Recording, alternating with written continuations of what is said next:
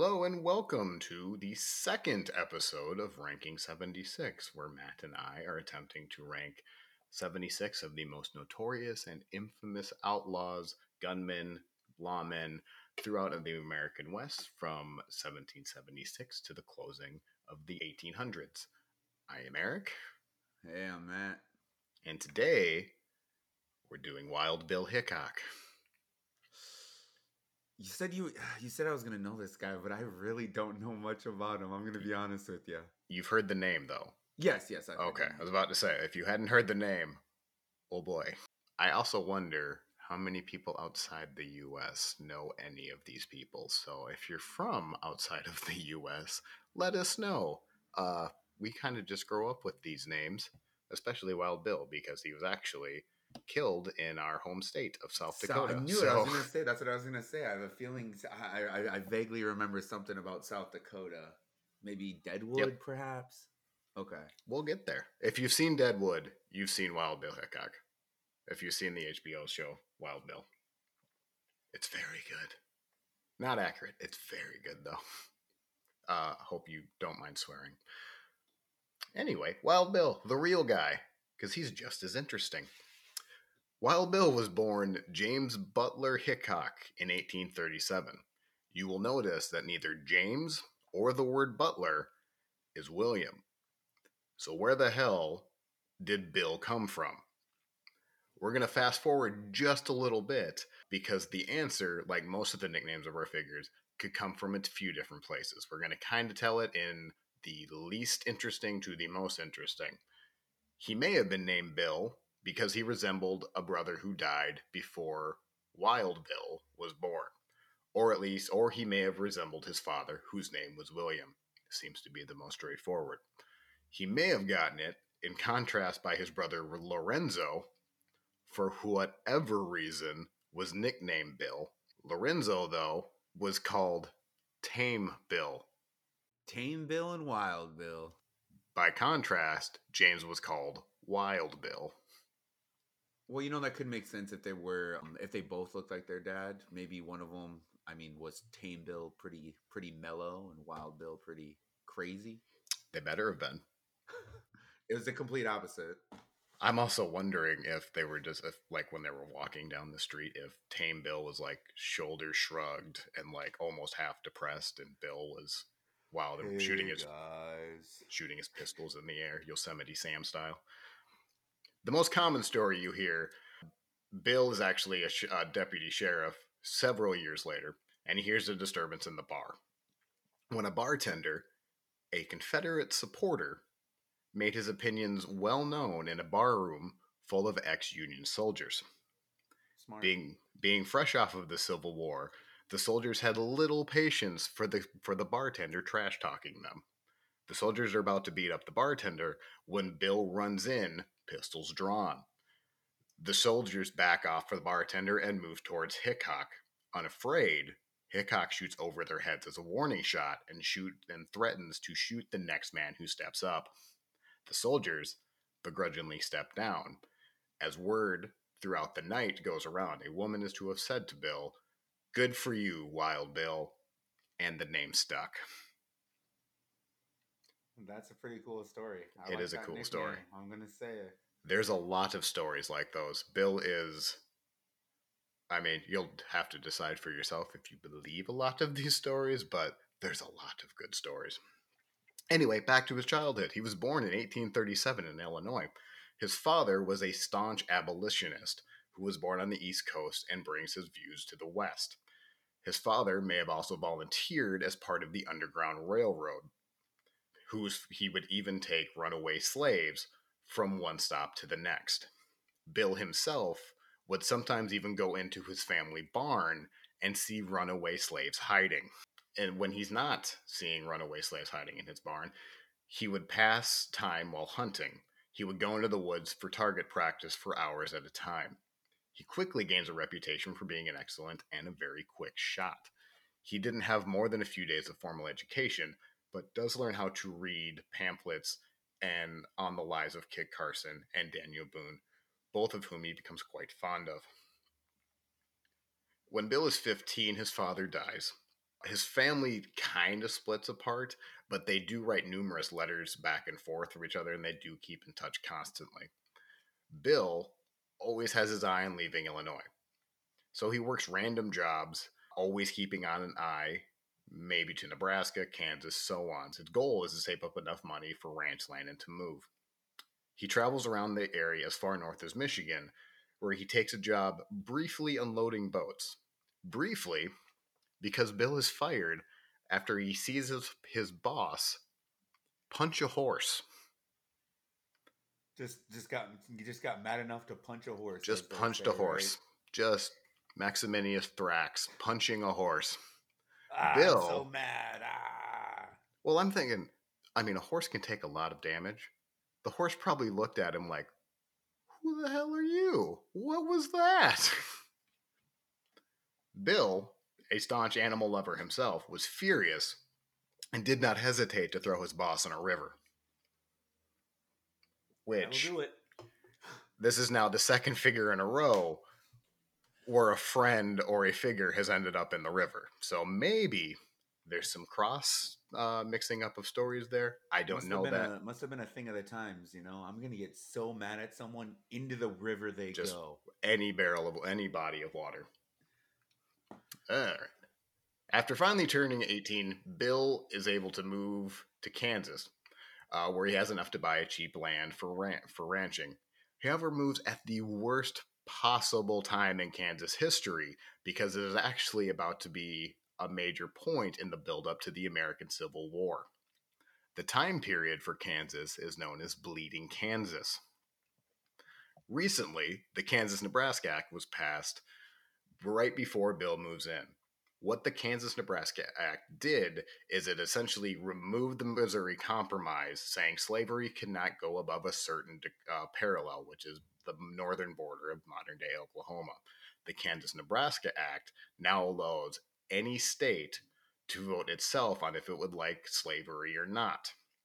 A majority of the population in Kansas want Kansas to be a free state. However, pro-slavery men in Missouri, just across the border, see an opportunity to gain a new slave state. Missourians cross the border, elections are held, actual voter fraud takes place.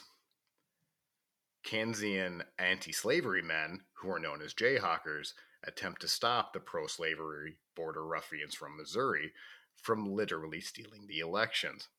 Violence erupts and ends with a pro-slavery government in Kansas being elected. So it worked. It worked. Jeez. And for a time, there's essentially two governments fighting for control in Kansas. One, the pro-slavery government has slight more legitimacy because they won the election officially. So that's starting it out.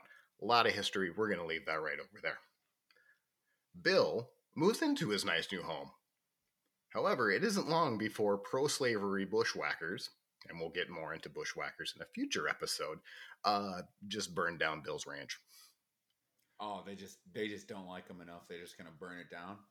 They're just fighting. He just happened to be in the way. It had nothing to do that he was Bill Hickok. Crosshairs, huh? Bill meets a well-known Jayhawker at this time named John Owen and joined his regiment. In letters, Bill talks about the regiment, but it's not really known how much Bill is involved. We don't know what battles, what he experiences. But what you do get in the letters back to his brother is instead of battles, you kind of get a sense of Bill's wit and dry humor.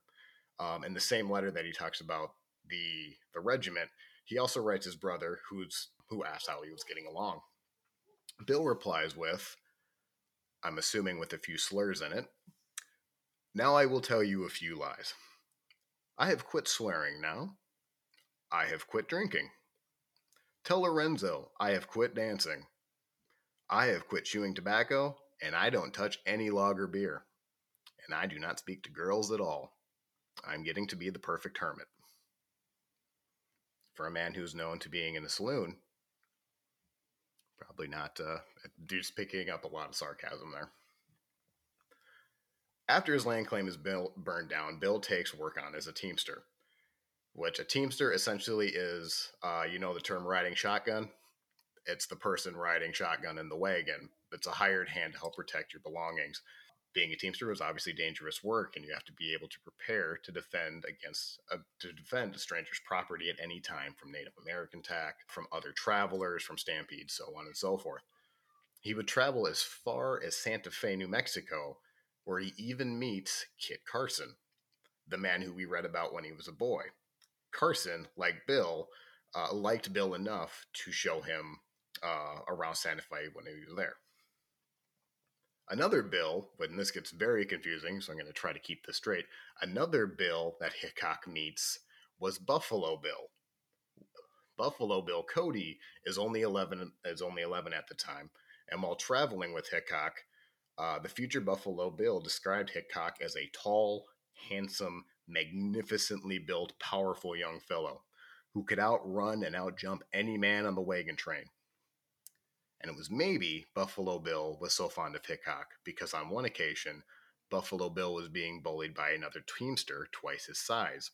Hickok stepped in and knocked the man down and yelled, "If you ever lay a hand on that boy, little Billy there, I'll give you such a pounding you won't get over it in a month full of Sundays." Now, eventually, spoiler, Bill actually joins Buffalo Bill's Wild West show, so maybe there's some showmanship there. Maybe that story isn't true, but it is a known story about Hickok. Hickok finds out just how dangerous the trails can be when he's driving a wagon from Independence to Santa Fe, when he sees when he sees a bear and two cubs in the middle of the road. Bill, not wanting to take chances with a protective mother bear with her two cubs, takes an odd approach in hindsight. Instead of waiting for the bear to cross, Bill raises his rifle. He takes aim at the bear and shoots it in the head, only then to realize that the bullet ricocheted off the bear's skull. Wouldn't you know, the bear attacked, pinning Hickok down as he fires his gun anywhere he can fire it. The bear then starts to bite down in Hickok's arm. Bill is forced to frantically grab his knife with his good arm and grabs his Bowie knife and stabs the bear in the throat. After a few violent stabs, the bear is dead. Hickok suffered. Doesn't work. Use a knife. Yeah, I can only imagine the panic. Like, I'm dead. Oh, thank God. Oh, God. Hickok suffered a crushed left arm, broken bones to his chest and shoulder. There is proof of him recovering from these injuries, but this could have well been the same injuries from a wagon wheel falling on him. So, again, take it with a grain of salt. I'm going to try not to say that too often. Good to know. Bear attack, wheel falling on you. Same kind of injuries. It's basically the same danger. McCandless. All right. You see a wheel in the road, you better not shoot at it. It's going to attack you. It'll ricochet and attack you. Okay. Right before the outbreak of the Civil War, Bill continues his work as a teamster and works various jobs, finding himself at Rock Creek Station in Nebraska around 1861. Bill is now working for a stage depot and starts a feud with a very mean-spirited man named David McCandless. Things get pretty petty. McCandless enjoys insulting Hickok, and hey, do you remember us grading nicknames? I'm going to need you to grade this sick burn. McCandless would call Wild Bill Duck Bill. You know what? You're just a duck, Bill. I'm going to give that a solid 2 out of 10. You're generous. McCandless, it seems so out of place. McCandless would then also claim that Bill was a hermaphrodite. Awesome. Random. You go from Duck Bill to hermaphrodite. Bill takes his revenge, not with words, but actually courts McCandless's woman, Shara Soul. Oh, I'll show you, buddy. I'll show you. A proper revenge. Duck Bill, huh? All right. We'll see who's ducking. Mm-hmm. The crux of the feud is that the firm that Wild Bill works for owed McCandless money. McCandless would hold debt over people, and a lot of men in the town actually owed McCandless money. One day, McCandless is in a foul mood and comes over to collect a debt from a man named Wells, who Wild Bill was staying at his house. From there's a few different versions of the story, so I'm mixing in a few different sources. So if it's not the story you all know, I had to piece together about 3 different stories. But in effect, what happened is McCandless arrived at the station with 2 men and his 12-year-old son, and exchanged angry words with the station manager. McCandless then storms over to Wells's house, again where Wild Bill was staying at. McCandless yells for the husband to come out. The husband steps out of the house, sees McCandless with a shotgun, says nope, and turns around and closes the door. Wells's wife then comes out and yells at the 3 men standing at the door. Sees the gun, retreats inside. McCandless spots Hickok standing behind the curtain and turns his attention to him. He threatens to drag Duck Bill outside and to give him a thrashing. Bill, who's about 25 at this point and really hasn't dealt with a lot of violence before, claims there would be one less son of a bitch if you would try that. From here, Drew Gomer described that McCandless asked for a drink of water, possibly to defuse the situation. When Wells's wife went to go get the water, Hickok stepped further back into the room. McCandless then does something. He twitches, he goes for his gun. You don't know. Whatever it was, it caught Bill's attention enough to shoot McCandless through the heart. The shot was so quick, it took a few moments for the men standing outside to react to what just happened. McCandless staggered out of the building. How he staggered being shot through the heart, I have no idea, but they all said he staggered out of the building. The 2 other gunmen ran in. Hickok shot one of them twice and hit the other in the arm. It was probably only about 10 seconds, but 2 men were dead and one was running away with a bullet in his arm. He is quick. Version 2. McCandless with a posse show up and pound on the door Bill is staying at. It is say Bill is calm and focused. Once the door opens, Bill opens fire, killing McCandless as he enters the room. Bill then waits his fate. He would later claim that he had 6 shots and 10 men to kill, because no one puts baby in a corner. Bill starts shooting at the men as they enter the house. Bill, expecting to meet death's hug, instead successfully kills 9 men himself. The 10th man gets a warning. Why don't you let loose on that hammer, boy, and put down that piece? I'm going to give you a choice. You can stay here with your friends, who, side note, are all laying dead around the room, or you can turn around and go. The boy, realizing he just met the Terminator, decides to go. The shooting happened. Take your pick on which one happened. Matt, which one happened? I was just about to say I'm a big fan of option 2. Option 2 definitely happened. Killed 9 men with 6 bullets. So what happened is they were probably all lined up. Went through a couple of them. Took a couple down barehanded. I think the Terminator eyes actually shot the lasers. Yeah. Oh, what probably happened is one of them tripped over the other one, accidentally fired a couple rounds into the others. And then just went, that's convenient. Thanks, guys. You just turned a badass moment into a Three Stooges comedy. It's exactly how I see it. You know? Stumbled over the door pushed in instead of pulled. So, they couldn't get in. Yeah. Somebody pulled and they pulled so hard on the door and knocked them, and they hit themselves with the doorknob and killed someone. Yep. It's more than one, because apparently there was 10 of them, That's a hell of a doorknob. That bums me out. I like the original story. So again, the shooting happened. Take your pick on which one actually happened. Bill would later visit McCandless's widow and told Mrs. McCandless that he was sorry he had to kill his man, and pulls out $35 from his wallet and gave her, saying, "This is all I have. Sorry, I do not have more to give you." They then drove to what would be Bill's trial. He entered a plea of self-defense. No one appeared against Wild Bill or for McCandless, and Bill was cleared. The trial lasted less than 15 minutes.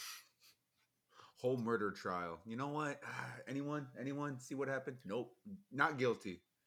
Sounds like McCandless just wasn't a very popular man. Like, when the town, who just basically saw you get murdered, he did have a shotgun. It probably was self-defense, but I mean, we'll see. Bill's reputation as a legendary gunman is not yet written for the masses, so he has to do regular people's work for a while. But what he chooses to do during the Civil War is he volunteers to become a scout and a messenger, but he also becomes a freaking spy. Modern day CIA. Details are sparse, but some of the spy duties would include Bill going into a saloon, get troop counts, information. He'd also collect debts for the Union Army. He does see gunfire on occasion when he's behind enemy lines, and including during the Battle of Pea Ridge. He goes through 4 horses, 3 from exhaustion, and 1 is just shot out from under him. Another story that comes up about Hickok is he is returning to Union lines when he is flagged down by a black man saying there are 4 rebel soldiers holding 2 women inside. Bill jumps off his horse, bursts in, and must have caught all 4 men off guard, or he activated his glowing red Terminator eyes. All 4 men surrender. The 2 women's lives are saved. Not Bill. I'll be back. Yes. One of his final missions, Hickok needed to get information back to Union lines. Hickok, disguised as took over a dead man's identity. He travels with the Confederate Army for 5 months. In an attempt to get back, Hickok sees an opportunity when a superior is running his mouth. His superior claims that he could fight any men and win in the regiment. Hickok accepts the challenge and suggests to take the fight to the riverbank. Why the riverbank? Throws him in. He's going to throw him in. There's a plot. The riverbank had actually seen the Union soldiers not too long ago. The loser of the fight would have the humiliation of losing a fight in front of the Yankee army. This somehow works. Seems like a real strange plan. Let's go to the enemy and fight. Wouldn't it be embarrassing for the loser? The men go down to the riverbank, and just as they're about to start fighting, a Union soldier recognizes Bill and with absolutely no chill says, "Good on you, Wild Bill." Oh, jeez. The Confederates slowly turn to Bill and wonder, how does this man know your name? I can only imagine they were like, wait a second. Wait. How does he know? Oh God, I can only imagine. Like, the amount of annoyed on Bill's face must have just been ridiculous. That's a for sure. And thus, the facepalm emoji was born. It was. Also, probably 4 other 4-letter words we can't say. Before the Confederates can attack, the Union Army actually starts firing. Bill is able to escape under cover and likely has a few choice words for whoever called out to him and identified him. Bill is discharged from the Army shortly after the Civil War, and he heads back west, where he gives an interview for a man named George Ward Nichols. Nichols works for a popular Wild West magazine at this time called Harper's Magazine. Bill is starting to grow a reputation of telling some tall stories. He doesn't think much of the interview. He was kind of drunk for most of it. He embellishes stories that will eventually make him famous, but a lot of the embellished stories kind of come from this period because Bill just wanted to, boast about himself. He's lucky they didn't start calling him Windy Bill. That would be really bummer. Poor Frank Cahill.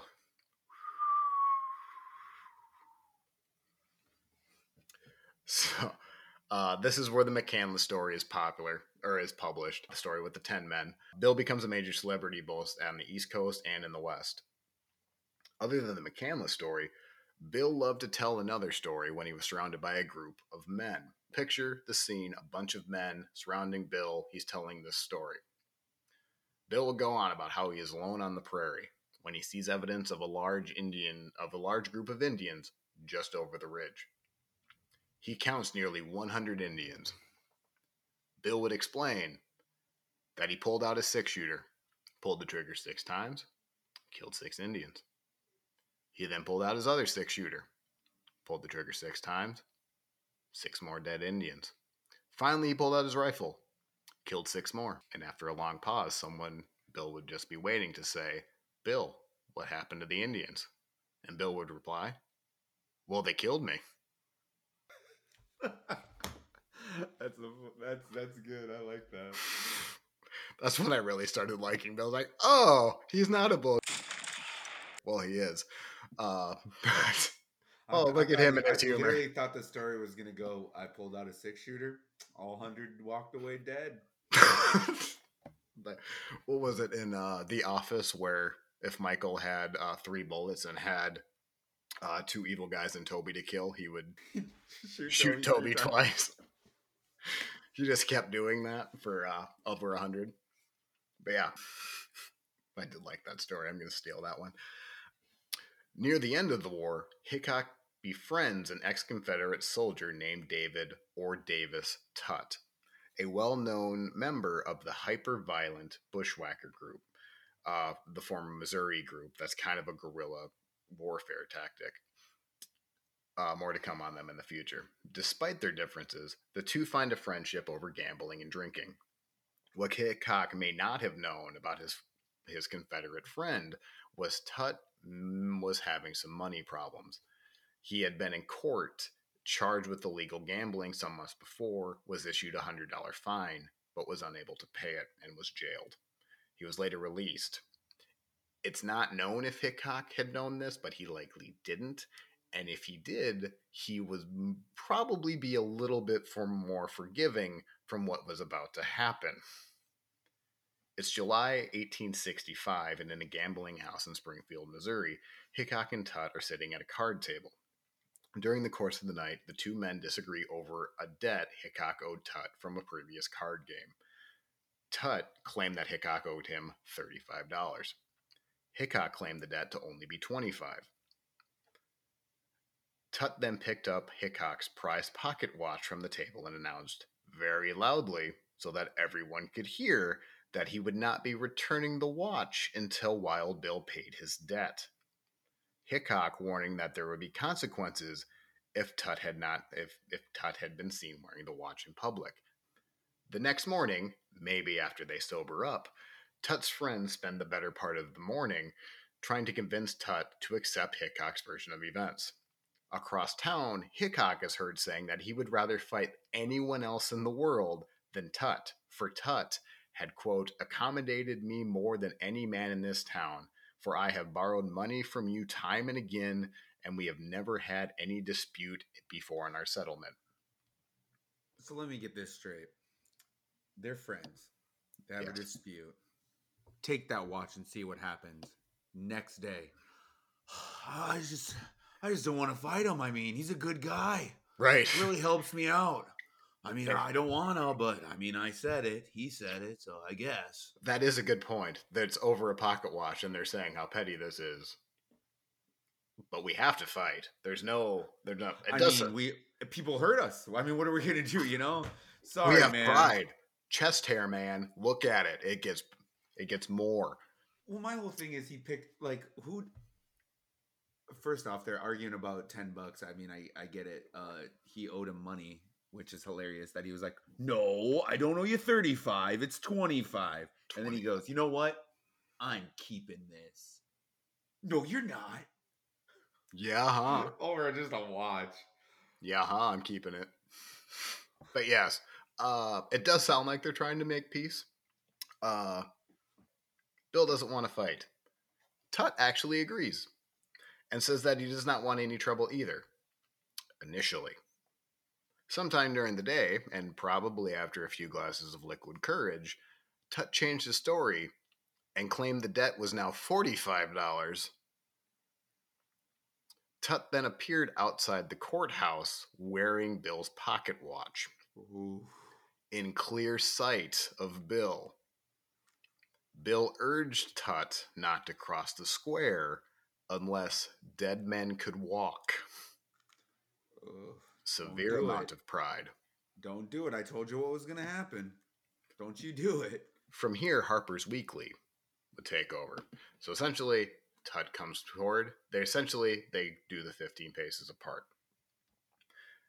When Bill saw Tut standing near the courthouse, you remember what you remember was on the west side. A crowd standing behind Bill. Just when Tut, who was alone, started from the courthouse and walked outside the square, Bill moved away from the crowd towards the west side of the square. Side note, they're walking the 15 paces away. They're about to set up a duel. Set the scene. Yes. Cue Exactly tumbleweed. that. Exactly that. It's the top of the hour. It's a couple minutes before noon. The bell's about to sound. Doc and McFly are about to come in with the DeLorean. No, they leave the DeLorean in that movie. Yep. They're about 15 paces between them and each other, which means they're about 50 yards apart. Tut then showed his pistol. Bill had kept a sharp eye on him, but before Tut could pin it, Bill was drawn out. At that moment, you could have heard a pin drop across the square. Both Tut and Bill fired. One discharge followed the other so quick that it may be hard to say who fired first. Tut was a famous shot, but he missed this time. The ball from his pistol went over Bill's head. The instant Bill fired, without waiting to see if he had hit Tut, he wheeled over to the crowd, pointing his pistols in the air, and said, "Are you satisfied, gentlemen?" Bill said as cool as an alligator. Are you not satisfied? Yes, exactly. I do like the addition of Bill cried as cool as an alligator. "Put your shooting irons or there will be more dead men here." And they put them up and they said it wasn't a fair fight. So essentially what that happened, and again, it's very confusing, the language they used back then, they had a standoff, they had a duel. As soon as Bill fired, he didn't look at Tut. He turned around to the crowd instantly, knowing he killed him, and said, "Are you satisfied, everyone? Or come at me if you're hard enough." And the crowd agreed that they were not hard enough. Nope, I'm good. Thanks. If you have ever seen a duel in a movie, this is the duel it is referencing. A coroner's report found 100 years later, the doctor that examined Tut's body at the time declared that the ball from Hickok's pistol passed through Tut's heart at 75 yards. They think it was 75 yards because they used Old City maps. Because of how Tut was, they determined that Tut was actually standing sideways with his heart on the opposite side because he was right-handed. So he had to. So what Hickok drew and shot, he hit Tut underneath the armpit, right through the heart at 75 yards. The pistol Hickok was using was a Colt Navy revolver that could be accurate up to 200 yards, but it was rarely fired in anger at that distance. So basically, say he pulled it really quick, made a hell of a shot with a gun that was able to do it, but you normally needed to aim up the sights, and he killed him. It's a hell of a shot. And then without even looking to see if his now dead friend was alive, just turns around and asks if everyone would like some more.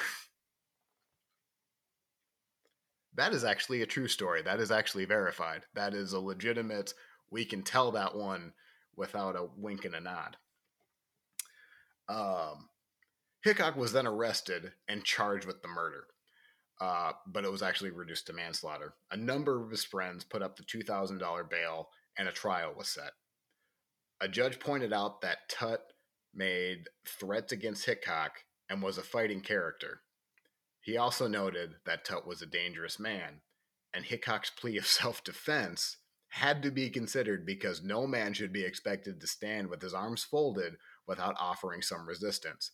It was a pocket watch. Yeah. all over a pocket watch just because he put it on. But he told him. I mean, he said, It was his "Don't watch. wear it out in public, or see what happens." What happened? The jury agreed, and it only took 10 minutes to accept Hickok's plea of self-defense. You know, crimes back in the day, they really sped those along. You know. You wonder why we have a podcast and it's this type of legal shrewdness. The judge was probably only in town for what, a couple hours? He had to keep moving. I mean, Tut had his watch. It was a death sentence. It had to happen. You know, after reviewing the evidence, he was a bad man. All in favor? Not guilty. Okay. Let's go. Free to go, man. Let's have a drink. Then they probably went to go play poker and had another $20 debt. They repeat that for eternity. What happened to him after? Bill? Yeah. Well, let me tell you. Bill not wanting to stay in town for a town that may seek revenge because Tut was fairly popular in town. Bill was just kind of entering it. Bill moves to Hays City, Kansas in 1869, a cattle boom town that was part of the Comstock Trail that was only founded 2 years earlier. The town, Hays City, was looking for literally anyone to be the sheriff. It had been built on the Union Pacific Railway land and was soon become a popular place for buffalo hunters, soldiers, gamblers, and anyone else you thought was cool in high school. They first elected a sheriff. He mysteriously disappeared. The second election was held.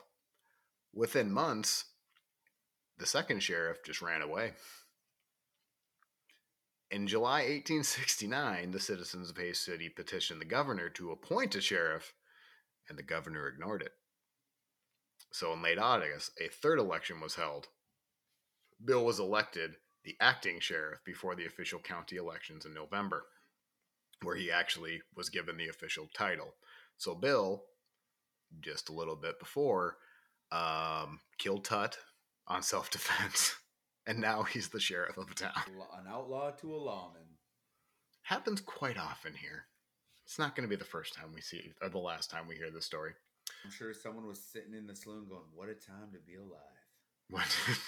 You could literally, that would be great. Like, they could just literally go the town over and become a new person. It was great. Think of Billy the Kid. How many names did he have? He could just change his name. Nobody thought of it until you had a picture in the newspaper. Nobody recognizes you.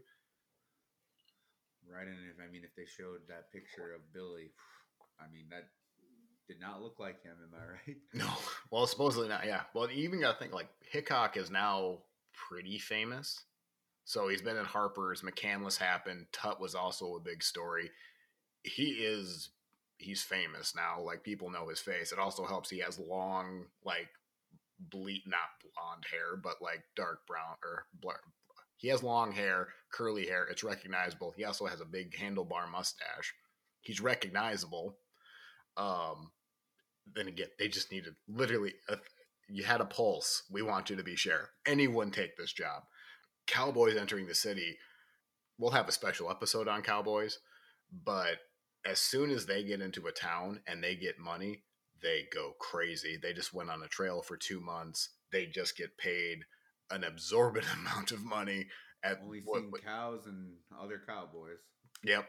And they have a chance to see women, saloons, gambling. They do it up. They essentially spend their entire paycheck and then go on. But that's a bonus episode sometime down the road. Hickok is tested early on by some drunk cowboys, fresh off the cattle trail. Unaware that it was Wild Bill standing before them, they start making fun of the new sheriff's appearance. Rather than fight it out, Hickok wants them to just finish their drink and leave. He is outnumbered 4-1, and the fight isn't worth it. Then, one man purposely bumped into Hickok. People just don't learn to do that. He was trying. He was really trying. Just finish up, leave, don't come back. The drink Bill was drinking splashed on his face, the whiskey now more in his mustache than in his throat. An annoyed Hickok turned on Deadeye mode and backhanded the cowboy, knocking him down.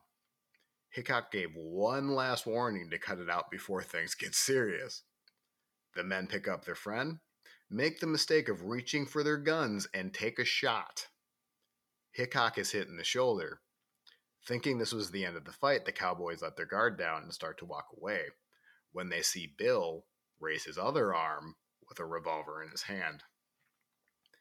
Hickok fired the shot and hit the man in the jaw, which would be real painful, wouldn't it? Oof. If that didn't kill him instantly, he is in for a world of hurt. It turns out he was the lucky one because he was the only survivor. The rest of the onlookers stared in amazement and shock as Hickok leaves for the doctor.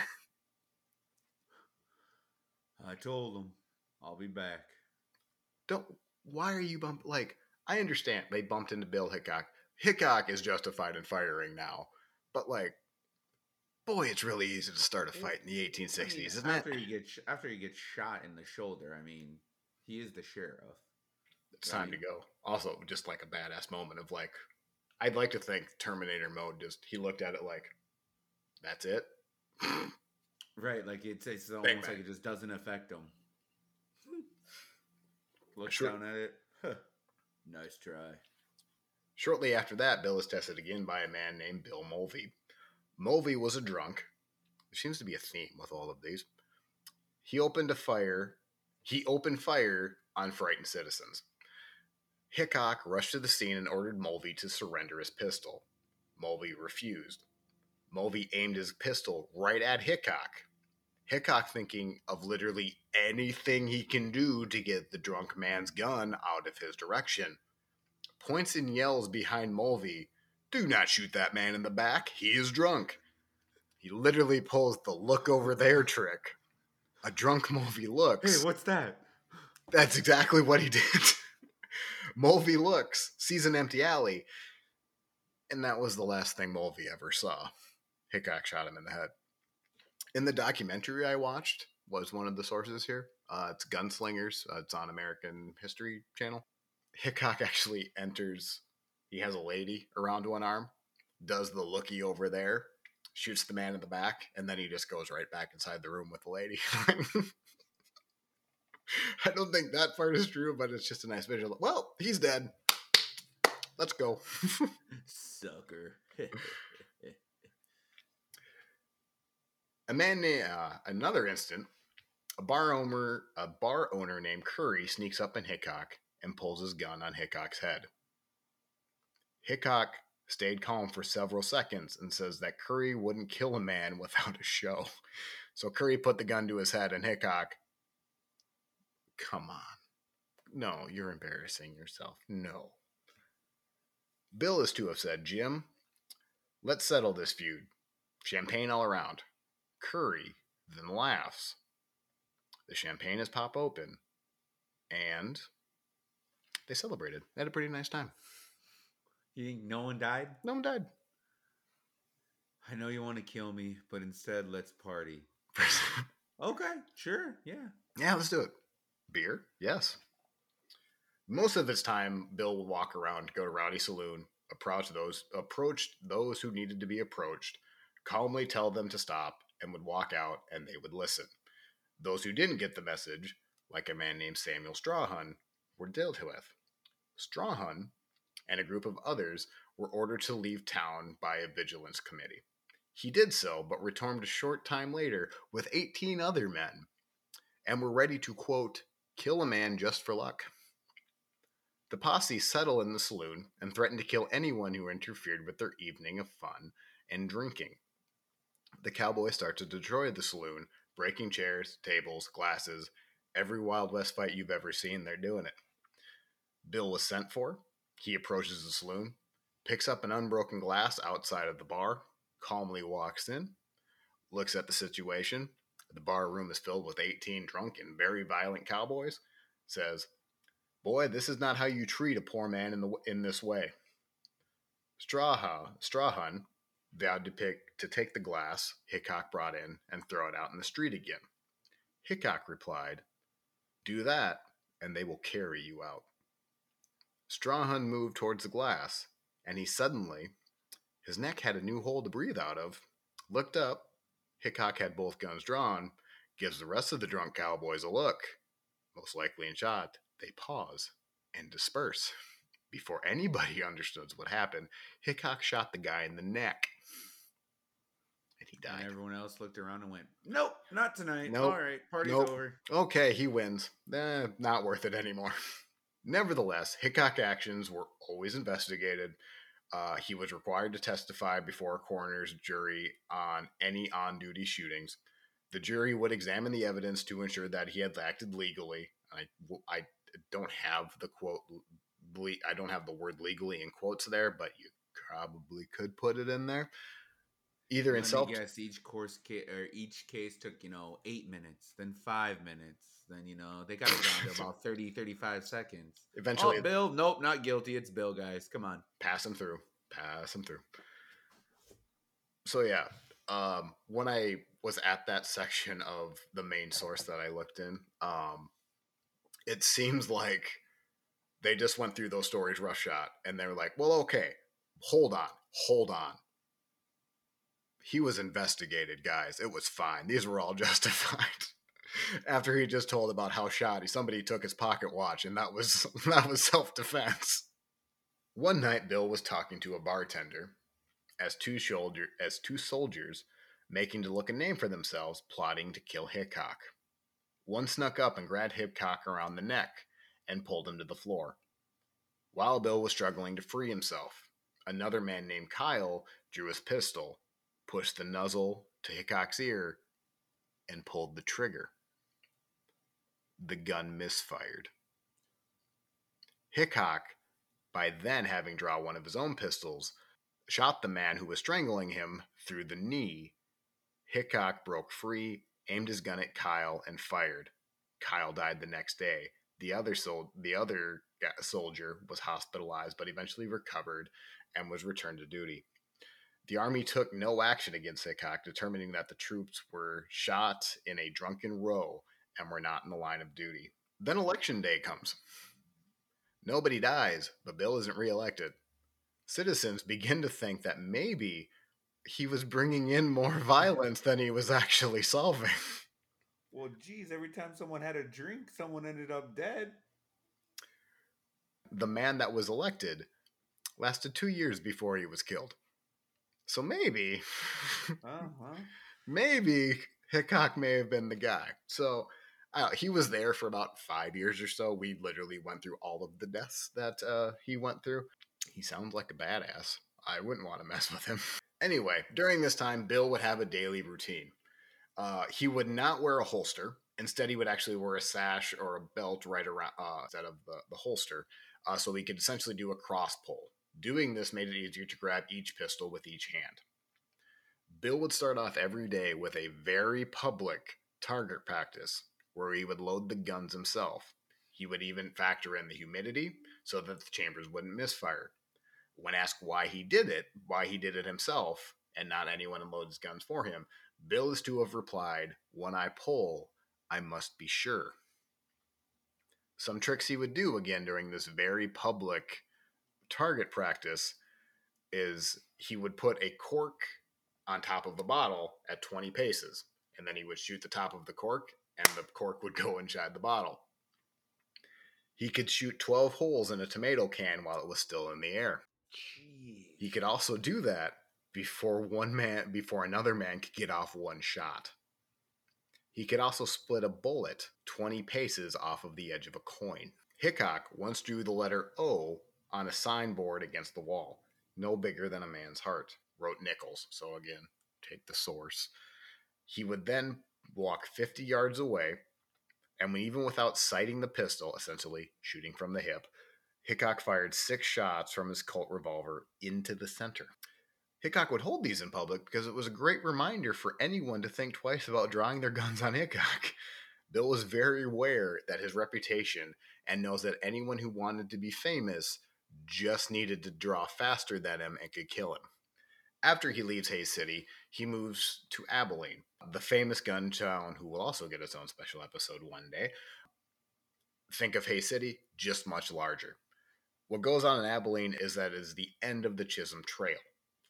It is also a hub for railroads to take away cattle. There's a lot of money. There's a lot of young men with money inside the town.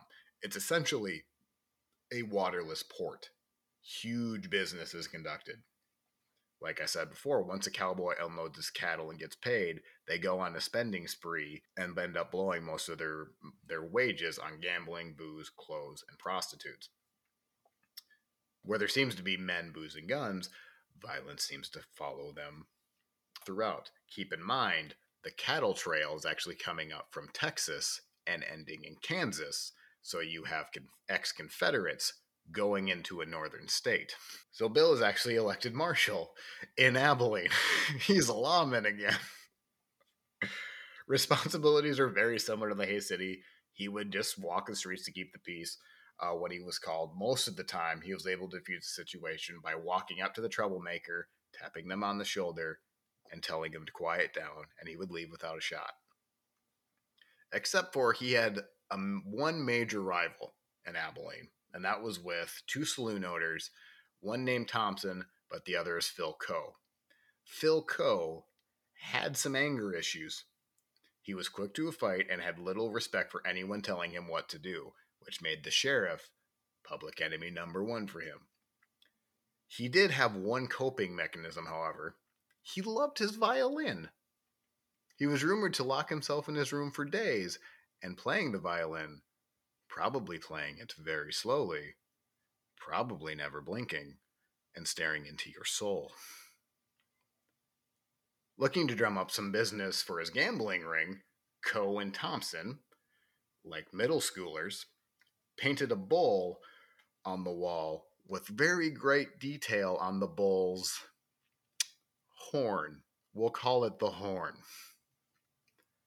How does how does vandalizing your own wall with a very large bull horn drum up business for you?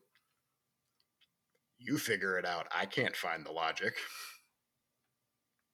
Was it making fun of Bill? Nope. Just a big bull with really big horn on their wall. Huh. For business. Yeah, for business. Yeah, that's it. Business. When the residents of Abilene complained to Hickok, Coe is out of town when Hickok confronts Thompson. Bill grabbed a can of paint and covered the bull's horn. Unwilling to stand up to Hickok, Thompson doesn't paint a new one. Rumors of Wild Bill censorship cross town. This annoys Thompson's partner, Phil Coe. Coe, feeling maybe a little inadequate of his own horn, confronted Hickok by yelling him across the saloon. Coe bragged that he could knock a crow down on the wing with his gun. Hickok, probably rolling his eyes at this point, says, "Does the crow have a pistol? Will it shoot back?" "I will be." Coe, not having an answer, leaves. On the night... Yeah. The crow won't fire back. On the night of October 5th, a drunken Coe firing his pistols outside the Alamo Saloon, very much like Yosemite Sam, Abilene actually passed a gun restriction that forced everyone to hand in their guns upon entering town. Or when you're entering a saloon, you had to turn them into the barkeep. Coe likely knew that Bill would have to respond to this and confront him. Bill arrived to find Coe and about 50 armed and drunken Texans. Hickok asked who had fired.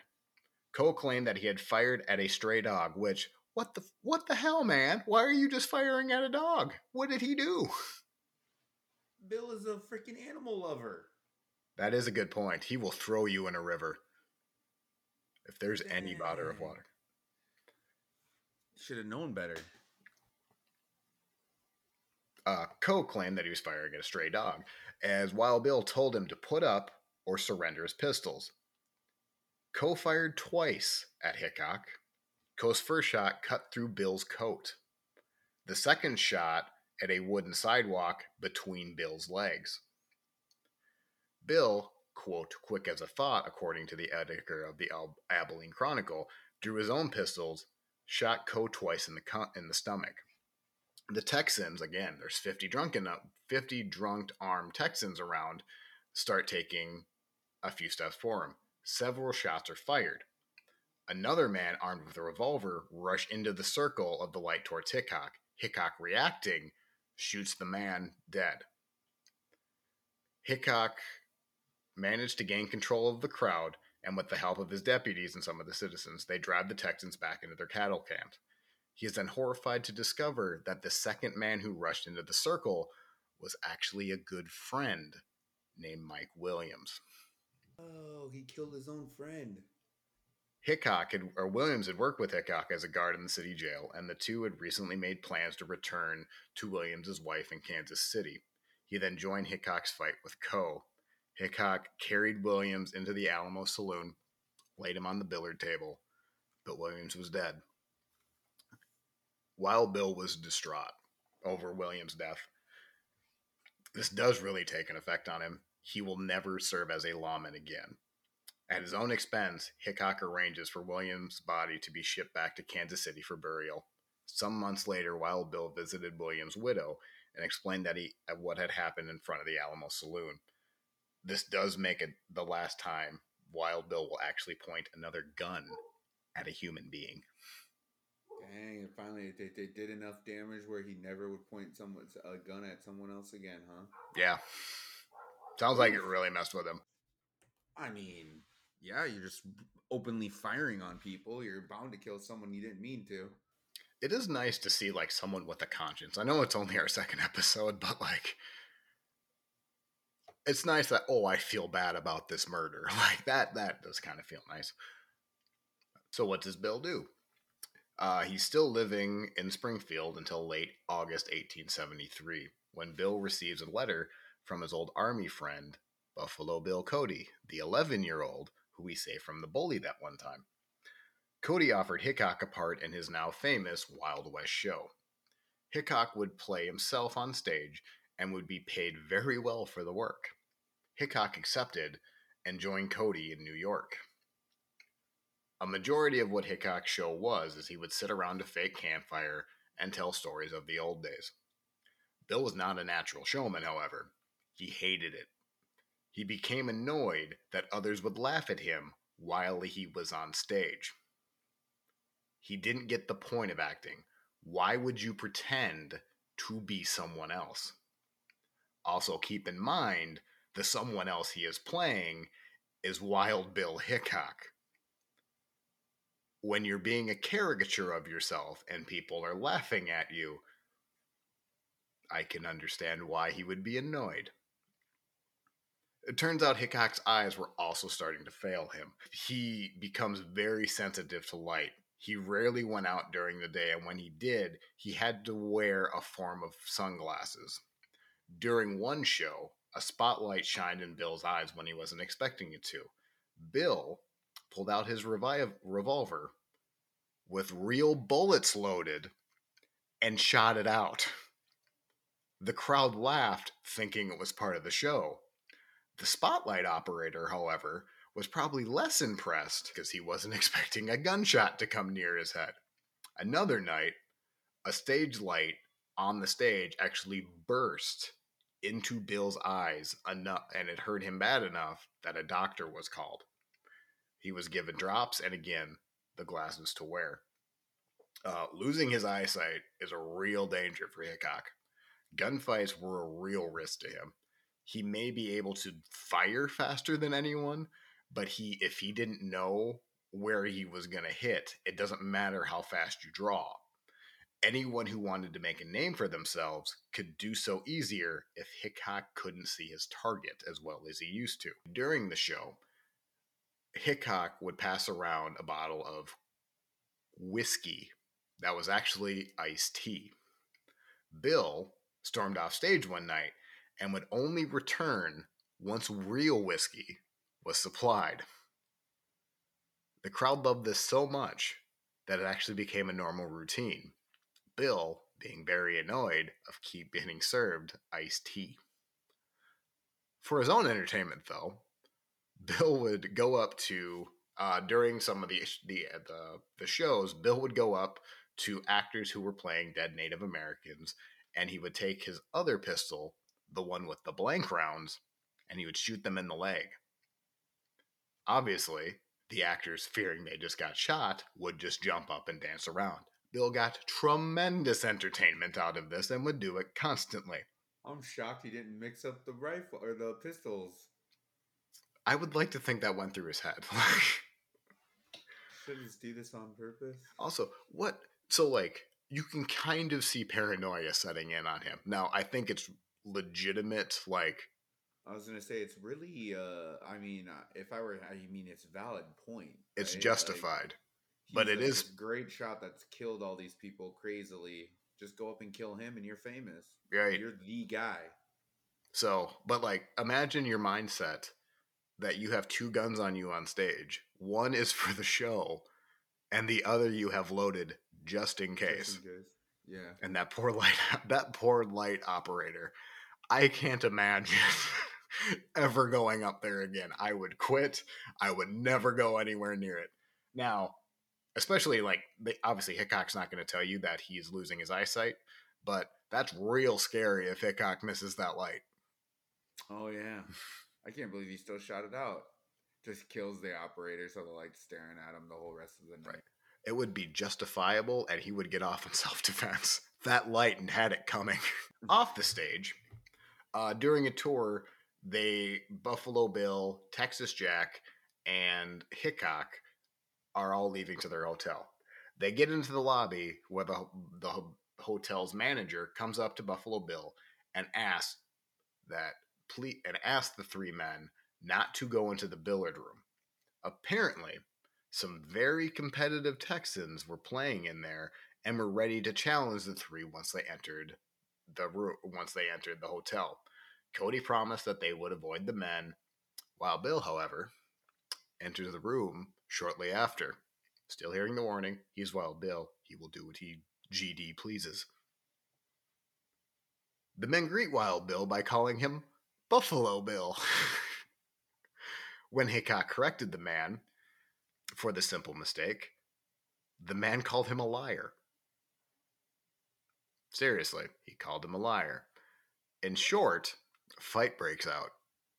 When the manager gets a hold of the real Buffalo Bill to intervene, Hickok pops out of the room, not a scratch, said that he knocked the man out with his fist, and the others with a, quote, solid chair. Hickok went to his room whistling and retired for the night. I'd like to picture, like, a steel chair, professional wrestling bound. Slams him through the billiards table, freaking TLC match, right? Tables, ladders, chairs. There was a Stone Cold Stunner. He crashed his beers together and drank it like Stone Cold Steve Austin. Hickok's drinking does start to become an issue. When Bill asked him to calm down some of his acts on stage, Bill simply quit and walked away from the show. He had a stagehand tell Bill that he would go to Thunder, or he got frustrated enough that he had a stagehand tell Buffalo Bill that he could go to Thunder, essentially telling him to go to hell. And he simply just leaves the show. Not a lot of stories of Bill's drinking, but he does kind of enter a depression. Again, eyesight's losing. He's a caricature of himself. He probably feels like he's spiraling at this point. And also, he just wants to go out west. So he does. However, before leaving New York, he hears of another play that is using Hickok's name. Hickok goes and watches the play for a time, is embarrassed. Shortly into the show, Hickok goes on stage, finds the stage manager, and throws him into the orchestra pit. He then gave permission for the play to continue. It didn't. Everyone just staring at him. Go on. It's fine. Yeah, go, please. No. An officer came to arrest Bill. Bill told him that he would need help. He would need more help with the arrest. So a second officer was called. Bill still said, "You're going to need more help." Then a third came. The first officer asked, "Can you come with us now? Please? Pretty, please?" Bill agreed, paid a $3 fine, and left New York forever. Bill continues drinking. He continues to gamble. He would even disguise himself wearing his blue sunglasses. He would tuck his hair inside his own jacket. At one poker game, he felt he was being cheated. Bill is said to have thrown his glasses off and untucked his hair, and what I'm assuming was a big reveal similar to that of Kent Clark taking off his sunglasses and becoming Superman, and the crowd probably going, "Oh, your Clark Kent is Superman. We can't tell with that master of disguise." Oh no. Oh, what a shocker. You're Wild Bill. The story ends peacefully, though. More drinks and more poker is played.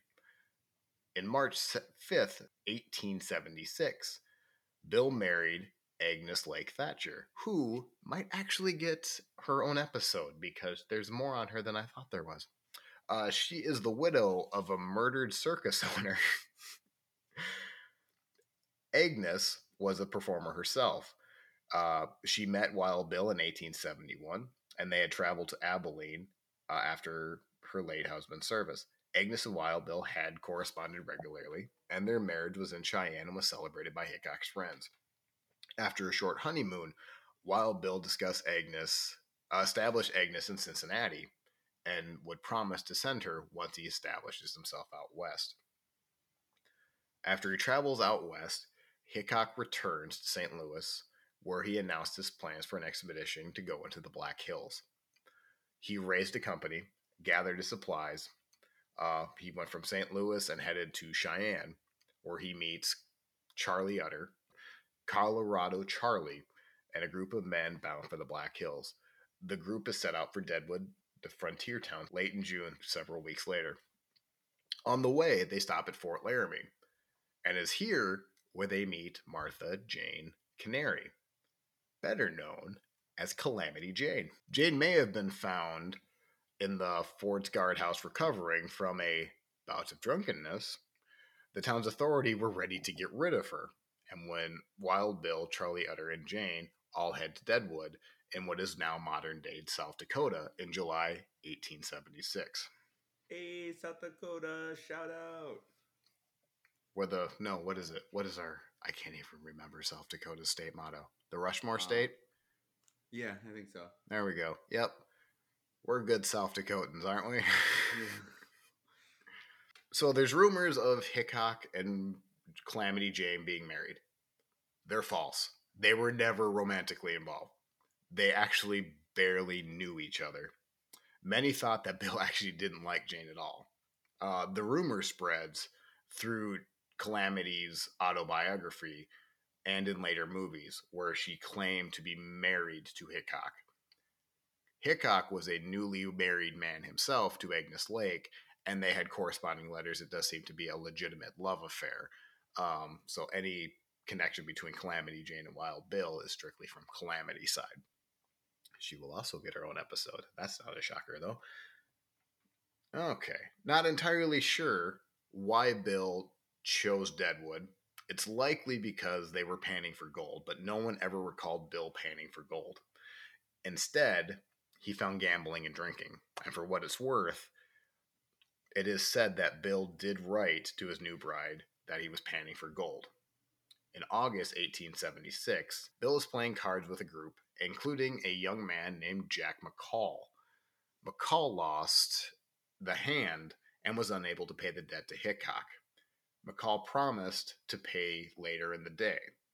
Bill then gave McCall some money so that he could buy breakfast in the morning. If only the road Davis Tutt would have actually followed. Bill wrote to his wife that evening, if it was such be that we never meet again, while firing my last shot, I will gently breathe the name of my wife, Agnes, and with wishes even for my enemies, I will make the plunge and try to swim to the other shore. Soon after noon the following day, on August 7th, Wild Bill entered the number 10 saloon and joined 3 friends in a game to play poker. On this day, a man took Hickok's regular seat against the wall. The seat offered a view of both the front and the back doors, giving a full view of the saloon. Because someone was sitting in that chair, Hickok reluctantly sits down in the only empty chair, with his back near the rear to the front door. Now, it is said, I haven't covered this, but he would do this everywhere. He would always point it so nobody could get to the back of him. Right. At about 3 tell where this is going. At about 3 p.m., Jack McCall entered the saloon and wandered into the room. Suddenly, he approached Wild Bill from behind and shouted, "Damn you! Take that!" He then shot Hickok in the head. Hickok died instantly. Several men lunged towards McCall, who aimed his pistol at them and pulled the trigger. The gun refused to fire. McCall ran from the saloon but was caught a short distance away and was placed under guard.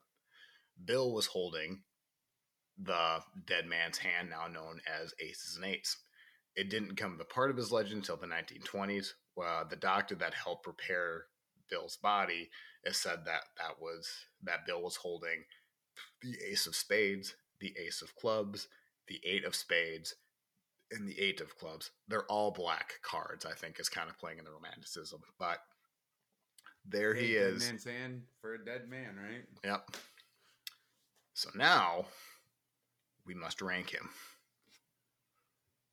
Thus ends the tale of Wild Bill Hickok. Wild Bill. Round number 1. Are you satisfied? This is our biography round. During this round, Matt and I are going to hand out Bill a score between -10 and +10. -10 is if we did not like the story. If we're viewing this biography as a movie, did we like the movie, essentially? -10 would be this guy was kind of a prick. We didn't like it. A +10 would be we loved it. Give it the Oscar. Whatever description you would like to throw in. Matt, what did you think of Wild Bill? I'm going to be honest with you. There's a lot to unpack there in his story. Is. Unlike good old Billy, where a lot was could or couldn't. He had quite a bit of good stories. At first I was like, why does he have a brother named Lame Bill? And he's Wild Bill, or not Lame Bill. I'm sorry, Tame Bill. To be fair, which it's pretty much the same thing, Tame and Lame. Compared to Wild Bill, if that is his story, we're all lame. We're all tame. Like, if that's what we're standing up against, we don't stand a chance. I thoroughly enjoyed his biography. The man definitely lived a adventurous life, from being a sheriff to a marshal. He was a spy. A spy, correct. He was also a spy. I had to laugh when it was like some of his life is straight out of a movie, 10 men entered, 1 man exited. See, I think what's interesting is he's kind of the origin of that story. Like, if you think of the duel, every Wild West movie has that duel. And it's based off the Davis Tutt duel.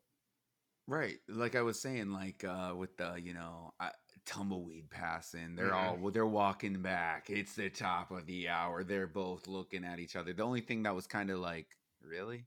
Come on. He grabbed his watch. Yeah, it was all over a pocket watch. Really? It wasn't like, oh, you stole my girl. That was hilarious when he got back at that guy, by McCandless. Yeah. He called him Duck Bill. Sick burn, bro. Well, and then he ended up dying, so. Yes. The first instance of the Terminator, it was activated. And it's pretty funny, too.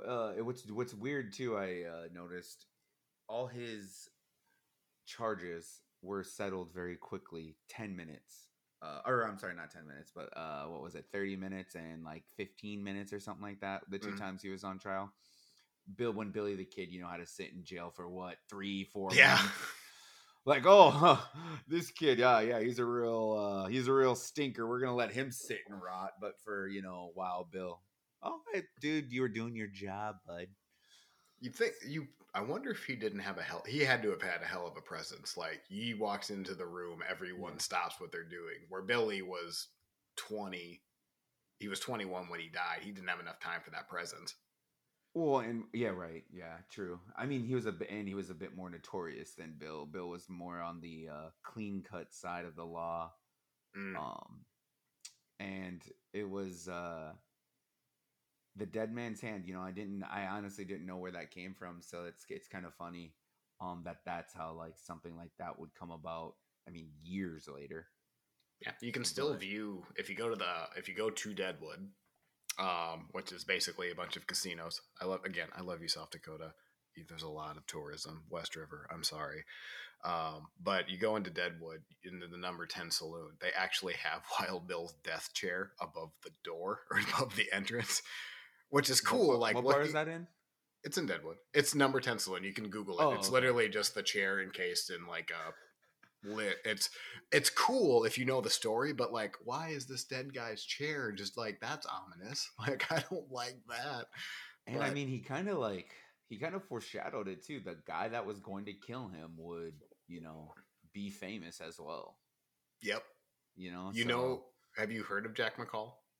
I haven't, but I'm sure he was called out, and we're talking about him right now for this one act he did. Right. Spoiler alert, he doesn't do much else. Well, I'm sure he was, pretty screwed after that moment. It sounds like there are some mental issues there with Jack. But you said Bill gave him money for breakfast.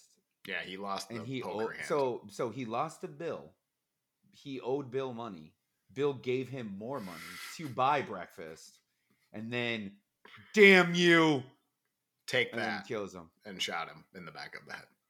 So like, was Bill being really patronizing when you go ahead, but like, right? But again, is that worthy of murdering a dude? You know what? You owe me so much money. Ting!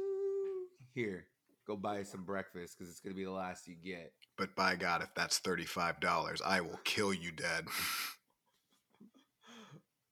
All right. So what do you think of first? Overall, I was really satisfied. I would definitely buy a ticket to see this man, especially how he interacted with people. So I'm gonna go pretty high on this one. I'm gonna say a 9. 9? I like it. Again, I did Billy. You? What are you thinking? I did Billy, like I said last week or 2 weeks ago. Yep, because we record this right before we post. But anyway, I picked Billy because I thought he would be the best story, and I thought about this one for a while. I'm gonna match the 9, but it's real close. I really liked Bill. I especially like just his humor seemed like the "I'm being a perfect hermit" letter to his brother, or the Indian story of, well, they killed me. Like, what do you think happened? There was 100 of them. That story was really funny. I'm sure when he was telling people, they were like, "Wait, what happened? What happened?" Oh, they killed me. What do you think happened? Yeah, like, come on, man. I also like the story. They killed me, and he's standing right there, obviously alive. Who probably just had the biggest grin on his face. If you look at his picture, though, it's really hard to picture him smiling. Anyone Google Wild Bill Hickok. It's not a face that smiles a lot. The picture will also be up on our Instagram page. It will. Which I'll explain later. But all right. Okay. Round 2. Be sure you are right. Then go ahead. This is our morality round. Now, obviously, it's a little bit difficult to judge morals from the 1800s to today. We're obviously, a lot of our figures are not going to be perfect characters, but how do they hold up to today's standards? Again, Matt and I will go between -10 and +10.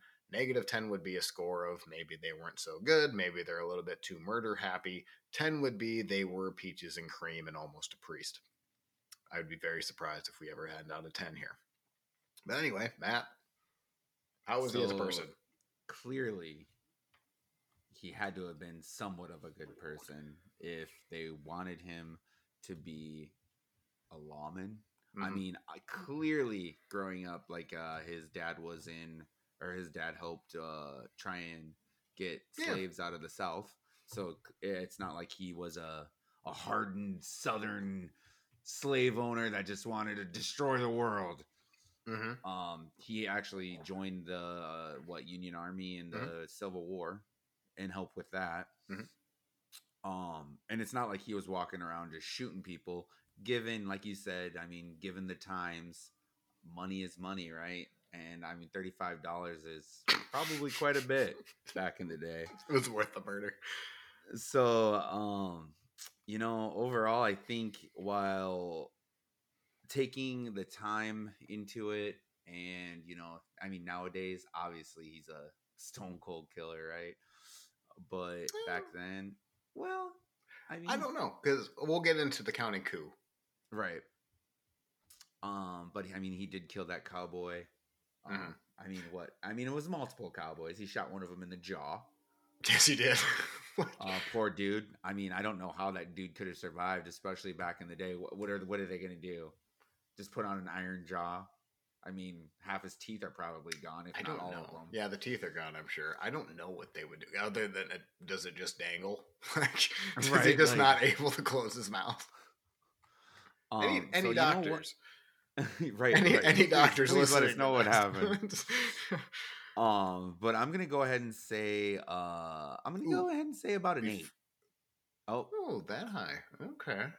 Yeah, I don't think he was evil. Like, I don't think he, given everything that you talked about, I just don't see him as a murderous psycho that's gonna run around. You know, he did feel bad about murdering his friend. And exactly his friend.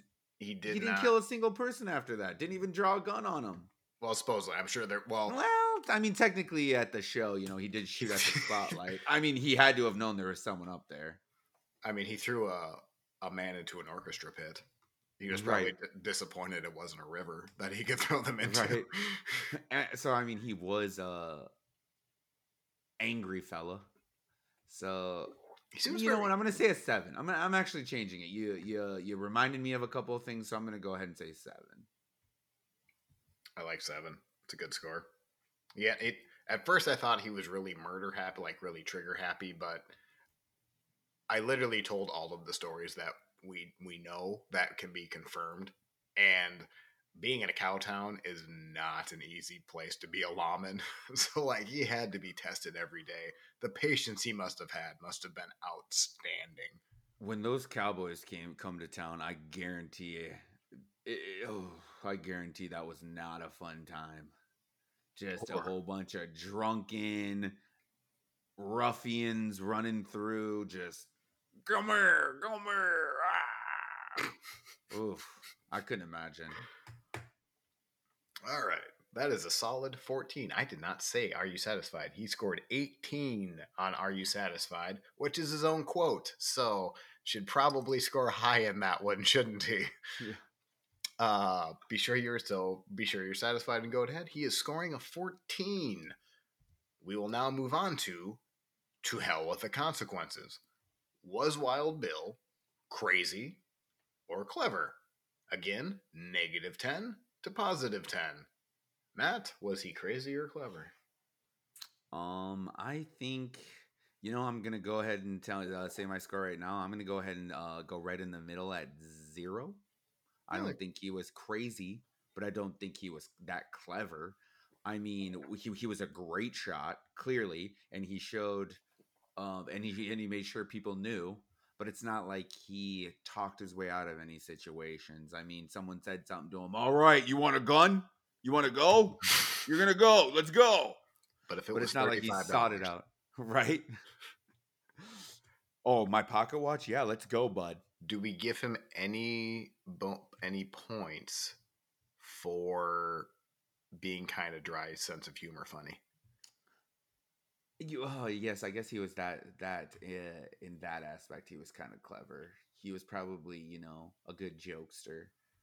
But as far as, I don't think 0 is a bad score. I think that is I think he was he didn't outsmart anybody. I mean, he did almost die to in the pocket watch incident. The guy, his name escapes me.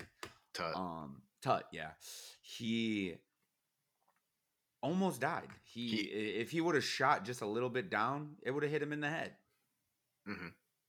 So I mean, it's not like although what he did afterwards was pretty, Are you satisfied? Pretty awesome. I do like the not even looking if he's dead. By the way, his friend that he didn't want to fight, right. That he just, shot? Are you satisfied? I already know I killed him. I don't need to look. Are you satisfied? Who else wants some? The only thing I could think of when you were explaining that was like when he turned around and like lifted his hands up, Tut was still standing, and then just slowly like fell to his knees and then fell over. I'd like to think, like, do you think Tut like was alive to see it? And it was like, oh, he's not even looking at me, man. I'm your friend, man. How did he know? How? SOB. So, I mean, despite those couple things, I still think I'm sticking with a 0. What about you? I don't know. I do think 0 is not a bad score there. Because I'm trying to think, did he outsmart anyone? He threw his boss into the river for punching a horse. He was a spy. Had to be clever to be a spy. His cover was blown in the worst way. I can't argue against your 0. I was originally thinking like 5 or 6, but your 0 makes a lot of sense. I'm not going to go that low, but I am going to go 3. I think that is a perfectly fine score. That gives him a total of 3 points in this round. Which, if you look at it, if you're actually looking at us from our -10 to +10, that is actually over halfway. So I think that is perfectly reasonable for him. The next round, draw. Okay, so from here, we're just going to take a pause because we've already gone through the first 3 rounds. According to our rules, Matt and I have handed out scores of -10 to +10. Right now, Bill is in positive. Let's just say Bill was in negative numbers, so we gave him -2, 3, and 4, whatever the case may be. If his overall score right now was negative, we would continue to subtract points from his score. But because Bill is positive, we are going to continue to add points to his score. So, because Bill is positive, Matt and I are only going to hand out points between 0 and 10. But again, if Bill was a negative, we would hand out a score we would start subtracting points from 0 to 10. So therefore, our good guys are good guys, and our bad guys can continue to be bad guys. So draw. And if you think about it, draw is actually also kind of named after Bill because this is the Wild West duel we're all familiar with. Now, what this round isn't if Matt and I think we could win a duel with Wild Bill Hickok, because clearly we won't. What this round really is if we cross Wild Bill, how screwed are we? Can we talk our way out of it? That would be a score of 0. Would he maybe shoot us in the arm and injure us to teach us a lesson? That would be like a 5. Or 10 is we're dead. We know we're dead. Build the graves. Dig the grave. With that being said, Matt, how screwed are we? I don't think we'd honestly be screwed. I mean, he gave Tut the chance. Like, don't take it, right? I don't want to fight him. I don't want to duel my friend, And then look at even at the end, he gave the guy money for breakfast. Now, again, like you said, it could have been as a egging him on or like throwing egg in his face. I think as long as I don't going back to round 3, I don't think he was a stone cold killer. He only did it when provoked to the point of no return, right? I think that's interesting because I think if I would have asked you that 45 minutes into the episode, you would think he's a psychopath. Am I wrong? Did you think he was kind of he's going to murder you without a second thought? I mean, after the whole sheriff incident, maybe a little bit like walking around just killing killing people. I mean, he didn't get freaking reelected, right? Like he was only a sheriff for that short time. But still, so I'm gonna go ahead and say maybe a 2. Okay. Because again, it all depends on what if we couldn't pay. Yeah. What was the argument, right? Is it No one ever $35? made it past that point because they all just got mad and ended up dying. There was no story where, well, he couldn't end up paying Bill, so Bill got really angry and killed him. No, it was I'm not paying. I'm gonna steal your watch. So what I will say, he only lived to be 39 years old. By the time he killed, I don't have the exact time in front of me or the exact date in front of me, but I don't believe, I mean, it was probably less than 5 years from when he killed Davis, his friend, or when he killed Williams, his friend, to when he actually died himself. So you could make an argument that maybe he was a psychopath that just happens to be, he killed Williams. You could make the narrative, he went into a downward spiral with alcoholism, gambling until eventually. You could also, there is a theory that Bill kind of had a death wish in the last couple of years, and if you think about it, he's after Buffalo Bill's story. He's kind of a caricature of himself. His eyesight is going. He's getting to be a little bit older. He accepts the seat. Yeah, right. He accepts the seat. Right. I never thought about that. Maybe because back in the day, he would say, "You up now." Yes, and the guy would have listened. And I think what happened is Bill went into the bar, into the saloon, looked at the guy like, "That's my seat," and the guy probably didn't register like, "Oh, that's Wild Bill. Let me get up." If Bill would have said, "Get out of my seat," the guy would have got up like that. It wasn't like anyone was established in Deadwood. You had like Al Swearingen, which doesn't mean anything to anyone outside of Deadwood or the TV series. You have Seth Bullock, kind of. He hasn't made a name for himself yet. Wild Bill is the name. He is the celebrity of the time. Well, and it was kind of interesting too that you brought that up because the last letter to his wife, right? Like, if I shall, take my last breath, I will think of you. I'll think of you and say your name, right? Agnes. So he had to have known the end was coming. Maybe he did give that guy money. I mean, obviously, we'll never know, right? But maybe he did give that guy money and taunt him a little bit to push him over. Yeah, I mean, it sounds like Jack was. I think what we might do, and again, this is going in, like, we might do like a rapid fire ranking round because there's a lot of like the Jack McCalls. There's not much on them, but we could do a Jack McCall. We could do a lot of like those assassination characters and do like 5 rankings really quickly and do one episode of it. He fits into that because literally the only thing he is known for is killing Wild Bill. Outside of that, we would never know of Jack McCall. So yeah, like I said, Wild Bill is his name. Now again, going to draw, how screwed are we?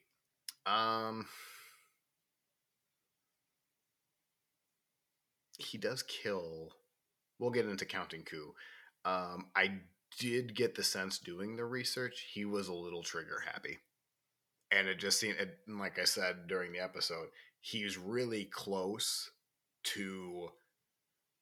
I almost thought like the author was trying to justify how many people he was killing because he just randomly, they go into like, he killed this guy, killed this guy, killed this guy.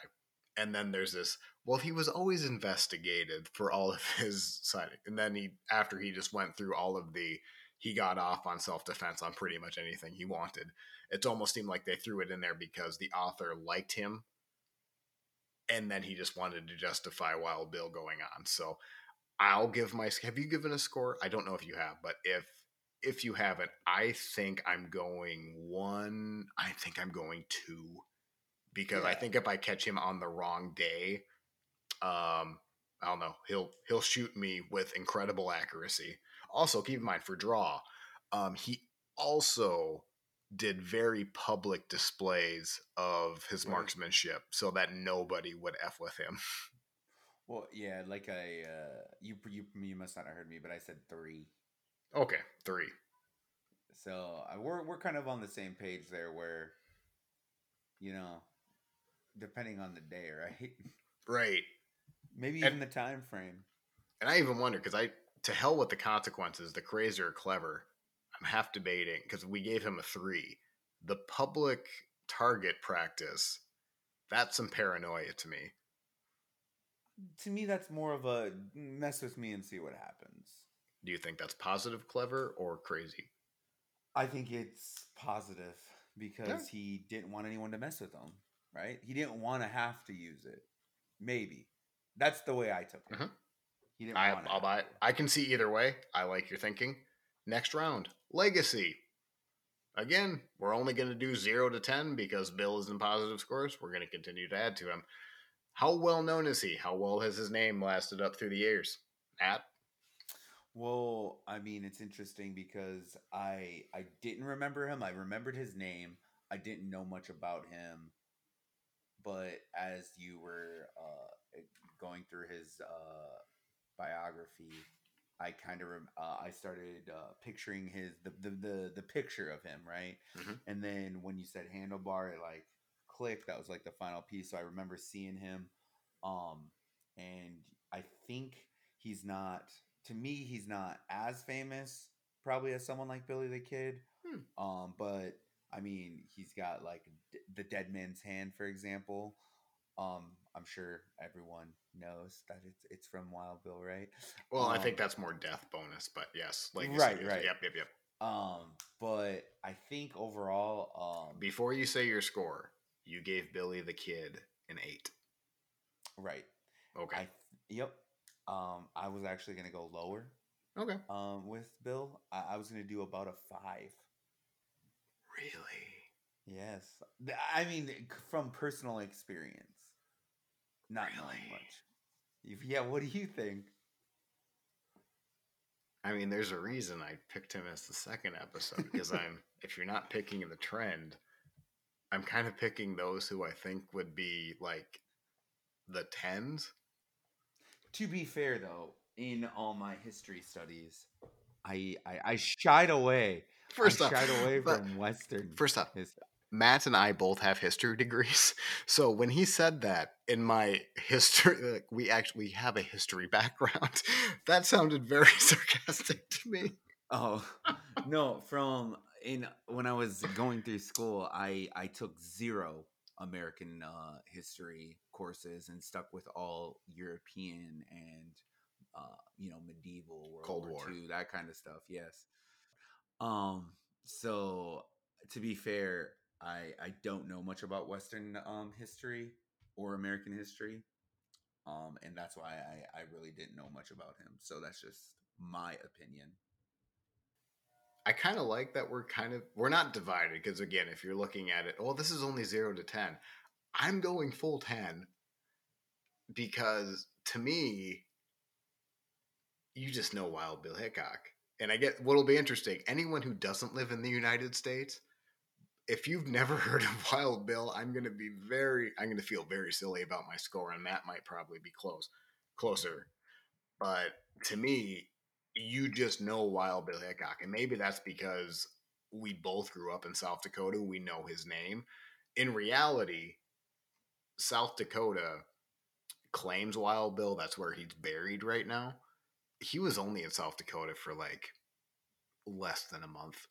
He was not there for very long at all, and you just get the sense that he was there always, when really he belongs to Abilene, he belongs to Hay City, he belongs to Illinois. South Dakota just happened to be the place he was shot and killed. Right. That's interesting. I didn't know it was only a month. He wasn't there for long. But anyway, we'll get into that some in Calamity Jane's episode too, because she's a character. Okay, next round. Death. Did we think they had a cool death story? This is more bonus points than anything, but so me and Matt are only going to hand out up to 2 points, so 0 to 2. Do you want to hand him any bonus points for dying? You know what? I don't think so. I think the way he died was pretty crappy. I mean, he got the short end of the stick for sure. Didn't see it coming. Didn't even know what happened. Was dead before he hit the table. That is true. The guy was it's like the cheap kill. It was like the cheapest kill you could do someone from behind. Not even. But when I say the phrase "dead man's hand," yeah, that's pretty cool. All right, I'm gonna go ahead and raise it to about a 1. I'm gonna give him 1 because you're right. The dead legacy, I guess, coming out with, well, this is his hand. Well, that's the dead man's hand. You don't want that hand, right? I'm going to, so I'm spoiling this, but can you think of another person's death giving, I don't want to say birth, but giving a name to something like I think people are familiar with poker. Is there another instance? And again, anyone listening to this, let me know too, because I think this would be interesting. I'm going to simply because the dead man's hand. And it's just known. People know that phrase, or at least in the U.S. they do. But is it Worth, who is probably one of the best gunfighters in Western history? He was killed by someone who, if we're being honest, doesn't deserve the title of being the man that killed Wild Bill Hickok. Like, it is a lame death. I do agree with that. But does the dead man's hand name give him 2 bonus points? Not for me, but apparently for you, he does. It does for me, so I am sticking with that. So, I agree with that. Overall score of 3. Our final round, counting coup. We're not judging anything. We're just finding their confirmed-ish kills and dividing that number by 10. Matt, take a guess. Whew. Well, just in your story alone, let me see here. 1, 2, 15? 16?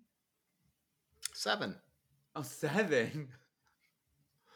Which I'm pretty sure if you actually count the scores in this in its episode, that score is going to be higher from what I talked about for examples, which tells me some of those stories aren't necessarily true. He embellished a bit.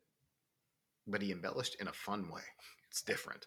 But yeah, 7 is the confirmed. Again, I'm getting that from Wild West Magazine as my reference. Go yell at them. Good luck, though. They're a pretty well-respected source. So 0.7, huh? 0.7. His overall score then comes to 58.7 points. Billy scored 68.1, so he is in second place. So now we must draft. I will flip a coin. Matt, what is on this coin? Describe this coin. Mount Rushmore. Close enough. Mount Rushmore for heads. The back is a 50-cent piece. Heads is Mount Rushmore. Tails is the 50-cent piece. In 1961, you could have traded this coin in for a beer. Tails never fails. You said that last time. It was you got to read it off. It is Tails. Damn it. I am definitely going to be drafting good old Wild Bill. Damn it. I love me some Wild Bill. I'm not going to lie. Now that we've actually drafted him, this is the guy I really, really, really wanted. You should have took You shouldn't have took Billy then. No, because we still had to flip the coin. Right. You're right. True. What I wanted to do is I wanted to end up with Billy so that I could trade him for Wild Bill. It's a good thing I didn't like Billy the Kid. And then it really destroyed my strategy when you were just meh on Billy. So, whatever. Maybe, Calamity Jane or someone else we do in the future, I'll like a little bit more and want to trade. I'm going to probably need a few different names, but yes. But keep in mind, we will need to draft our full teams before we can trade. So that's, quite a ways away. Yeah, we make rules, but let's be honest, if we just want to do something. Okay, so now our roster stand for I have Billy the Kid, Matt has Wild Bill Hickok. We will share that once the names aren't so easy for us to remember. There are no free agents going into our tournament a couple years from now. So with that, that is the end of Wild Bill. Anything to add? Yeah, if you like what you heard, please give us a subscribe. Definitely give us a ranking. I'd love or rate us rather. Not give us I mean, you can definitely give us a ranking as well. Um, you can send us an email. We would love to hear from you. It's ranking76pod@gmail.com. We also have Instagram, which is ranking76podcast. Go ahead and follow us. We will post a picture of the figures we see after the podcast drops. We don't want to give too much away, right? So give us a follow on that, and you can also follow us on Facebook. We have a Facebook group, Ranking 76, the American West podcast, and go ahead and follow us It is on a that group. as well. So keep in mind, it is a group, not a page. So you do have to go to the group section and search there. If you just search Ranking 76, we might not be pulled up. But I think if you actually just search us on Google, you may find us. We look forward to hearing from you. And as always, have a great week. We are bi-weekly. We'll see you in 2 weeks for our next podcast. Look forward to it. As always, I'm Matt. And I'm Eric. See you later. Bye.